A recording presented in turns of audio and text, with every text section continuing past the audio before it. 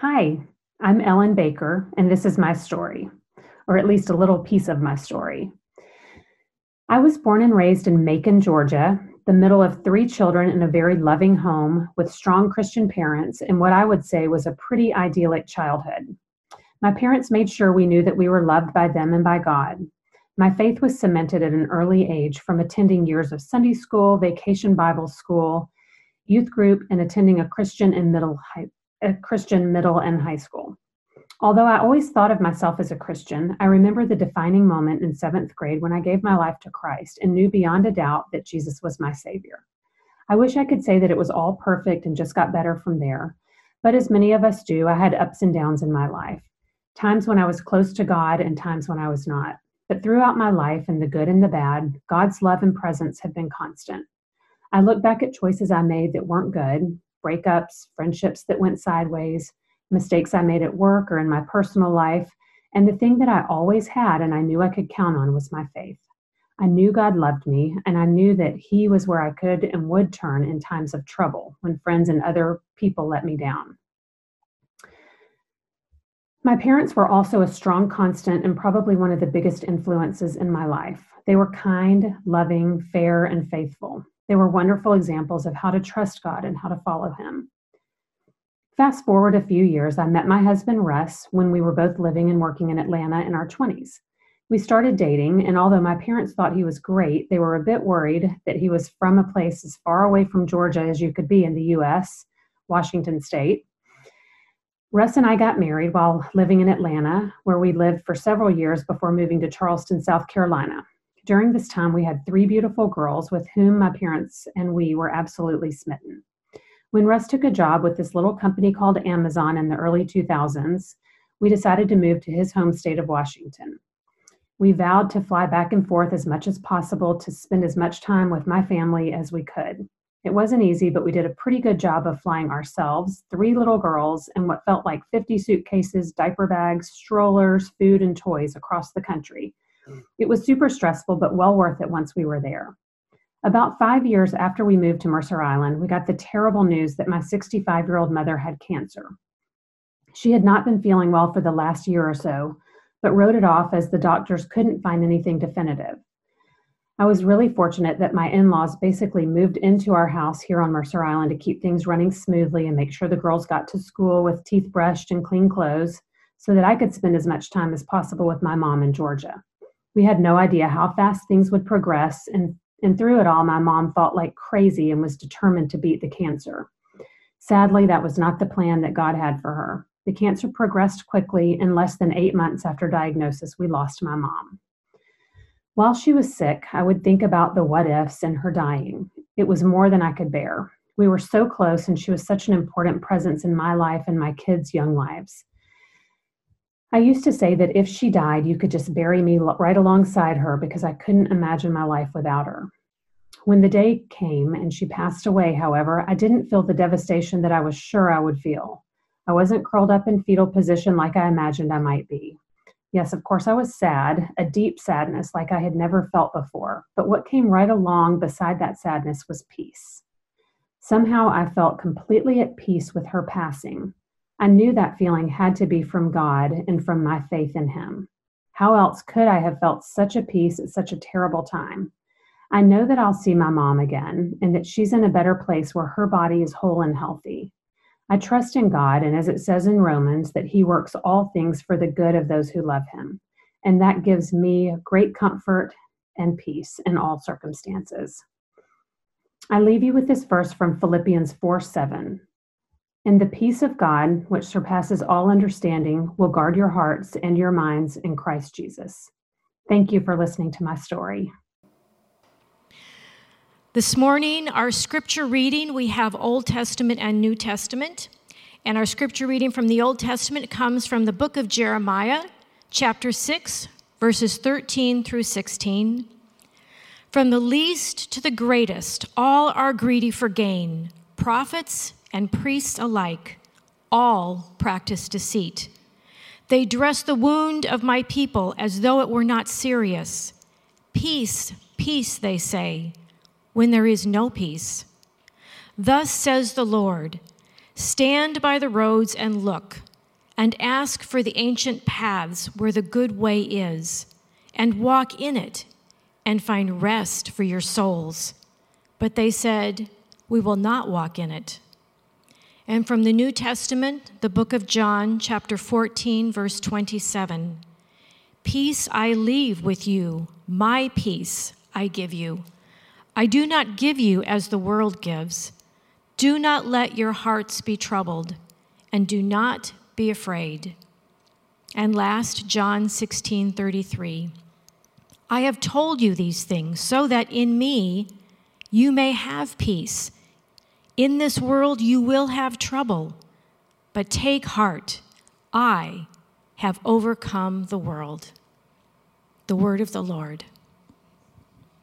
Good morning. I'm going to invite you to stand as we pray for this morning's message.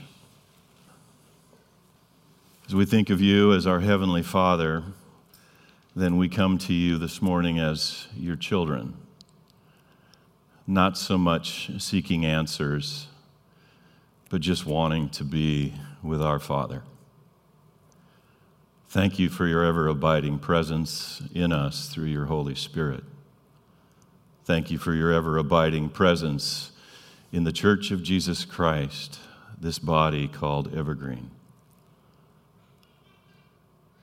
Holy Spirit, give us eyes to see as we submit to your word. In Jesus' name, amen. Please be seated. Well, we've been setting the context of these four very familiar Advent themes, these four virtues, these four words, hope last week, peace this week. We've been setting them in the context of the series that we've had throughout the fall, and that is God's story and our story. And our application that we've tried to make in each of the messages is to say we need to know God's story first before our story enters it. If we flip it and we try to bring God into our story, then we're just manipulating God. We're just creating a God in our own image.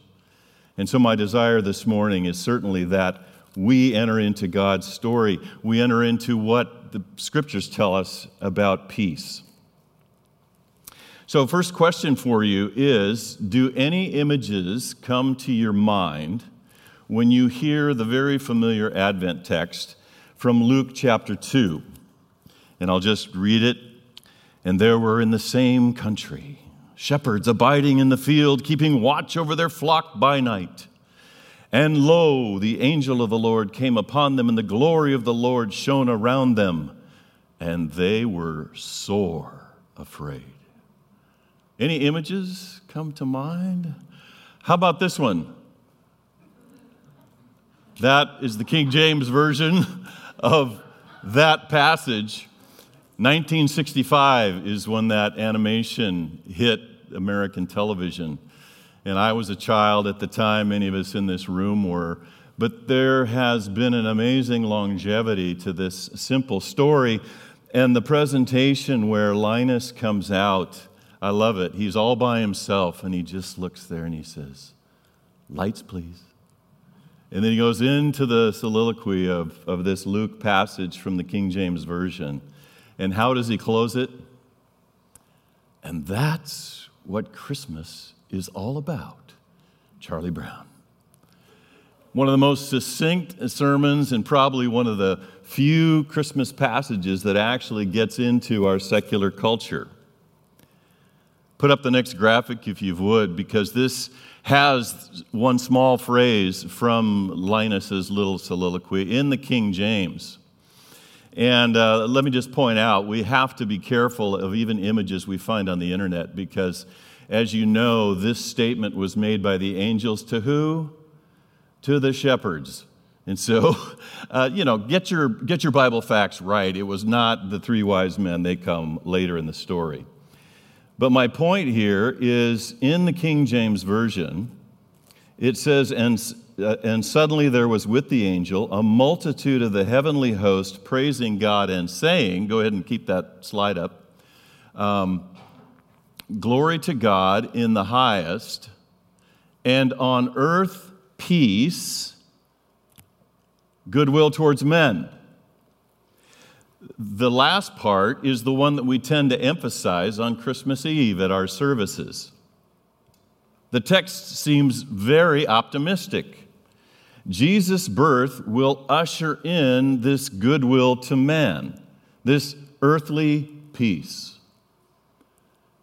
And what caring human being does not want to see human peace and goodwill, especially at Christmas and as we anticipate moving into a new year?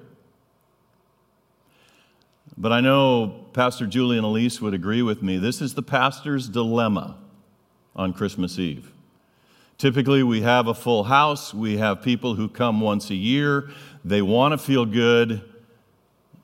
Do I give them the bad news that makes the good news good? We don't want to offend anybody. We don't want them to say, what a cranky old pastor that guy was. But the truth of the matter is, Jesus never promised goodwill to men in the sense of the humanistic desire for all of us to link hands together. And notice, put this text back up if you would of the image. Notice the comma at the end of earth and on earth peace.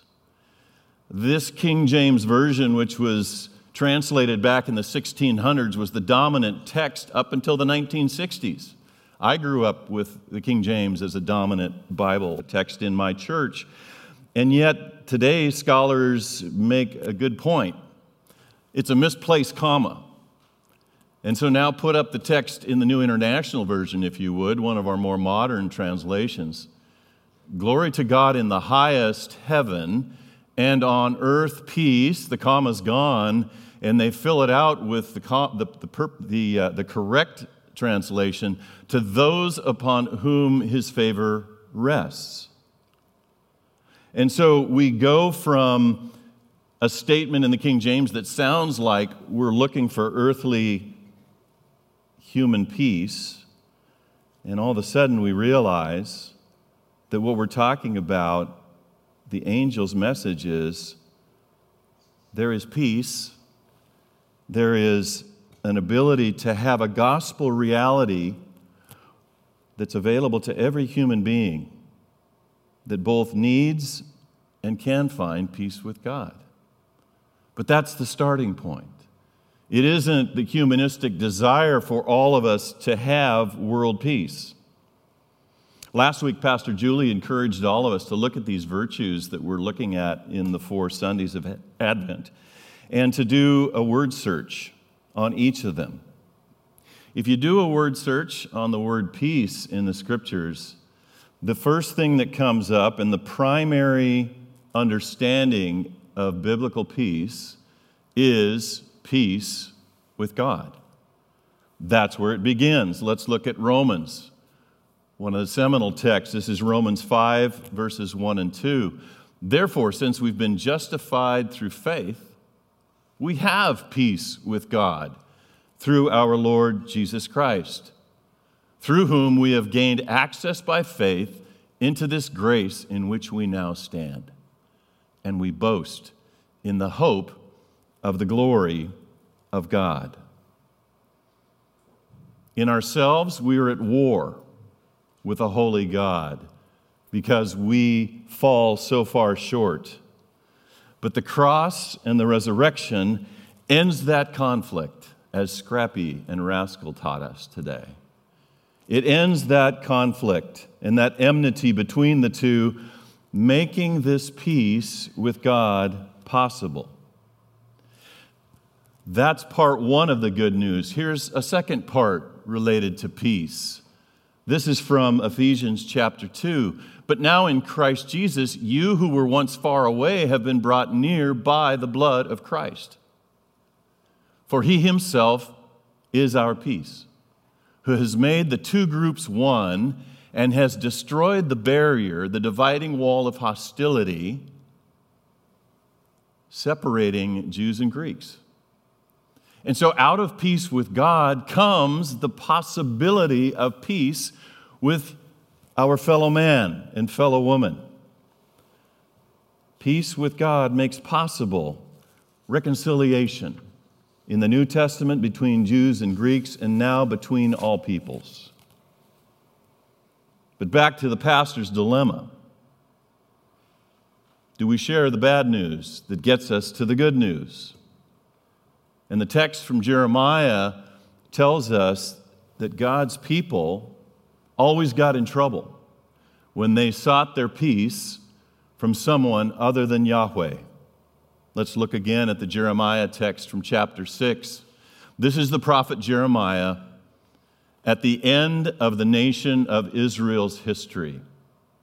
And as a side note, Jeremiah's entire call to ministry was watching the nation that he was born into, he loved, and was called to minister in go on a downward slide. And in fact, God said, nothing you do to share about the dyers of judgment will change the people. How would you like to be called to ministry if God said nothing you do is going to make a difference? But I want you to be obedient anyway and tell the people that my judgment is coming. And so this is what Jeremiah is seeing. From the least to the greatest, all are greedy for gain. The prophets and the priests alike, they all practice deceit. They dress the wounds of my people as though they weren't serious. Peace, peace, they say, when there is no peace. Are they ashamed of their detestable conduct? No, they have no shame at all. They don't even know how to blush. So they will fall among the fallen. They'll be brought down when I punish them, says the Lord. And so here, that would clear the house on Christmas Eve. You don't want Jeremiah preaching your Christmas Eve service. The tragedy is that even Israel's priests and prophets have succumbed to looking elsewhere for their peace. They were dressing the people's wound. They weren't telling the truth. They were promising something that wasn't a reality. But even in these Old Testament texts, there's glimmers of hope. And as God always does, He provides a way back from spiritual delusion. And so we jump down in this passage to verse 16. Jeremiah gets to say this. This is what the Lord says, stand at the crossroads and look. Ask for the ancient paths. Ask where the good way is and walk in it. And you will find rest for your souls. But here's the sad reality of that group of people. But you said, we will not walk in it. The road that Jeremiah is referring to is Yahweh's covenant faithfulness to His people. The thing that God initiated with Abraham and with Moses and with David, and He has sustained it now to the period of time at the end of Israel's life as a nation. Whenever we as individuals, or whenever we as God's chosen church are wayward, and we're seeking peace in someone or something else, Jesus always has a way back if our hearts are tender to His ways. In the New Testament text, Jesus, echoing Jeremiah, invited followers to this true peace. John 14, peace I leave with you, my peace I give you. I don't give you as the world gives. Do not let your hearts be troubled, and don't be afraid. And I love John 16. I have told these things to you so that in me you may have peace. In the world you will have trouble. But take heart, I have overcome the world. Jesus is a realist. He is not promising some humanistic ideal. He's saying you will have trouble, but there is a person that you should look to whenever life unravels. About 10 years ago, the youth pastor that served with me at Bellingham Covenant came to me in one of our meetings, and he expressed to me how he had been watching over the last number of years that the stress level on our students in the youth ministry was just ratcheting up. He noticed that they were under stress of academics, under sports, under their activities. And then, as Chris Thomason pointed out a couple of weeks ago in his sermon, especially young people today are under the pressure of maintaining an image that they can create online. The pressure to have a social conscience. The pressure to change the world. How many times do we hear that phrase now that our children and our youth are under? And we talked about ways that we could try to provide a sanctuary when children would come on and youth would come on our campus to try and alleviate some of those pressures. But it isn't just young people that feel that today. If there's anything over this past year, we all feel the weight of all the issues that our world has gone through. I don't even need to name them because we've chronicled. It's like a pile-on each month as we have walked through this journey as a church. The pandemic just triggered all kinds of things that just feel like a huge burden. And there's another phrase that I'm hearing from a secular culture. When it looks at these issues, it says, don't be on the wrong side of history on this one. Do not be on the wrong side of history. Do you hear the subtle burden that places on each and every individual that wants to do right, and yet the pressure's on? If I screw this one up, it's going to be recorded in history. I want you to know this morning that God never intended us to carry the weight of the world's immense problems. Do we get ourselves involved in things, and are we called to be the kingdom of God? Yes. But the weight of the world's problems were not intended for us to bear. When Jesus preached the Sermon on the Mount, the principle was seek God's kingdom, and that will give you the ability to have a balanced earthly focus. Read it today if you are feeling under heavy burden. Look at the birds of the air. Look at the flowers of the field. Jesus was trying to lighten their load, not to pour it on. I'm not minimizing the importance of Christian engagement. But if we respond to these issues as our humanistic world does, we have lost our witness, and we risk proclaiming as the false prophets, peace, peace, when there is no peace. There's only one side of history that every human being on this planet needs to be concerned about, and that is your new birth in Jesus Christ, in your salvation into the family of God. At the end of life, each of us, believer and non-believer, will face Jesus. And I can tell you what he's not going to ask. Boy, that American election in 2020, I'm just wondering again, who in the world did you vote for in that one? He's not going to say, how about that pandemic? What was your attitude towards wearing a mask again? Please hear me. I'm not diminishing the issues that we are living through. But as followers of Jesus, peace is only possible because we continually center ourselves in the Prince of Peace. Only then will Jesus compel us to action and respond in grace to what we have received. Only from our union with Christ are we able to offer anything to a dying world. I want to close this morning with a story about a dear woman who was still living in the 70s when I was becoming a young leader in Youth for Christ in Seattle. Her name's Corrie ten Boom. Some of you are familiar with her. The famous story that was chronicled in the book Hiding Place.